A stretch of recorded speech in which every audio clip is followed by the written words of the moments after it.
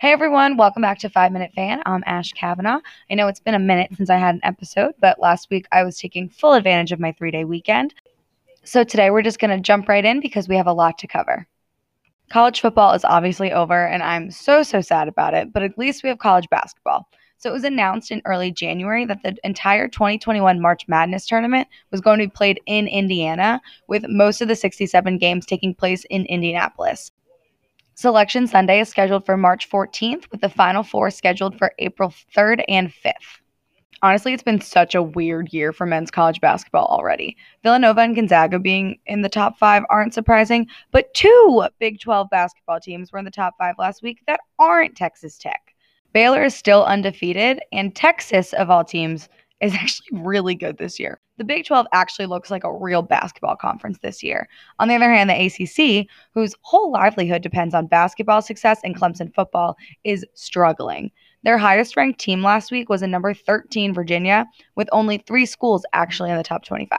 I also heard a wild fact last week. The 3 blue blood programs in college basketball, so Carolina, Duke, and Kentucky, were all unranked last week at the same time for the first time since 1961. That's crazy. While I may be very biased, I think that the Big Ten has been the most interesting basketball conference this year. They had 7 teams ranked in the preseason top 25, and obviously has 2 clear standout teams in Michigan and Iowa. The rest of the conference, however, has been really fun to watch. Honestly, no one's safe. There have been a ton of upsets this season, which just kind of demonstrates the overall strength, I think. My Terps won their 3rd upset over a ranked conference opponent the other night. Much to my dismay, because I hate Tom Brady still, the Tampa Bay Bucks beat the Green Bay Packers in the NFC Championship to earn themselves a spot in the Super Bowl.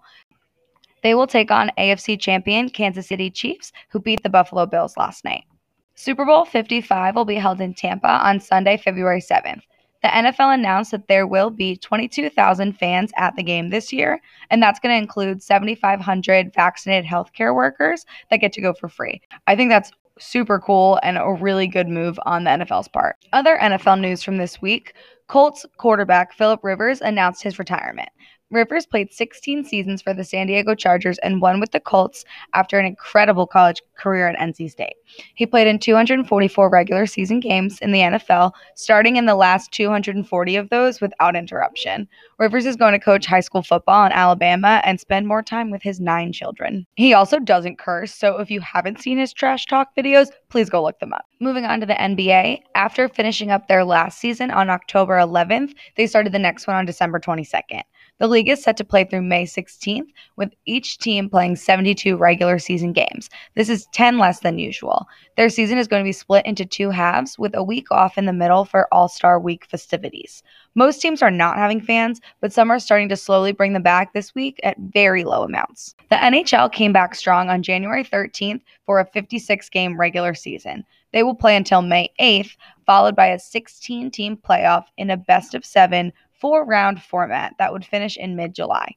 Each team in the Central, West, and East divisions will play every other team in its division 8 times, and each team in the North Division, which is made up just based on the teams in Canada, will play every other team in its division 9 or 10 times. So they had to make the new Canada division this year because of COVID restrictions and travel, and Canada's being a heck of a lot safer than the US is, so they don't want their players coming down here. So for a personal update, I've recently accepted a job at Rutgers that'll start next week. So now we have another school we get to cheer for, along with Maryland State and Carolina.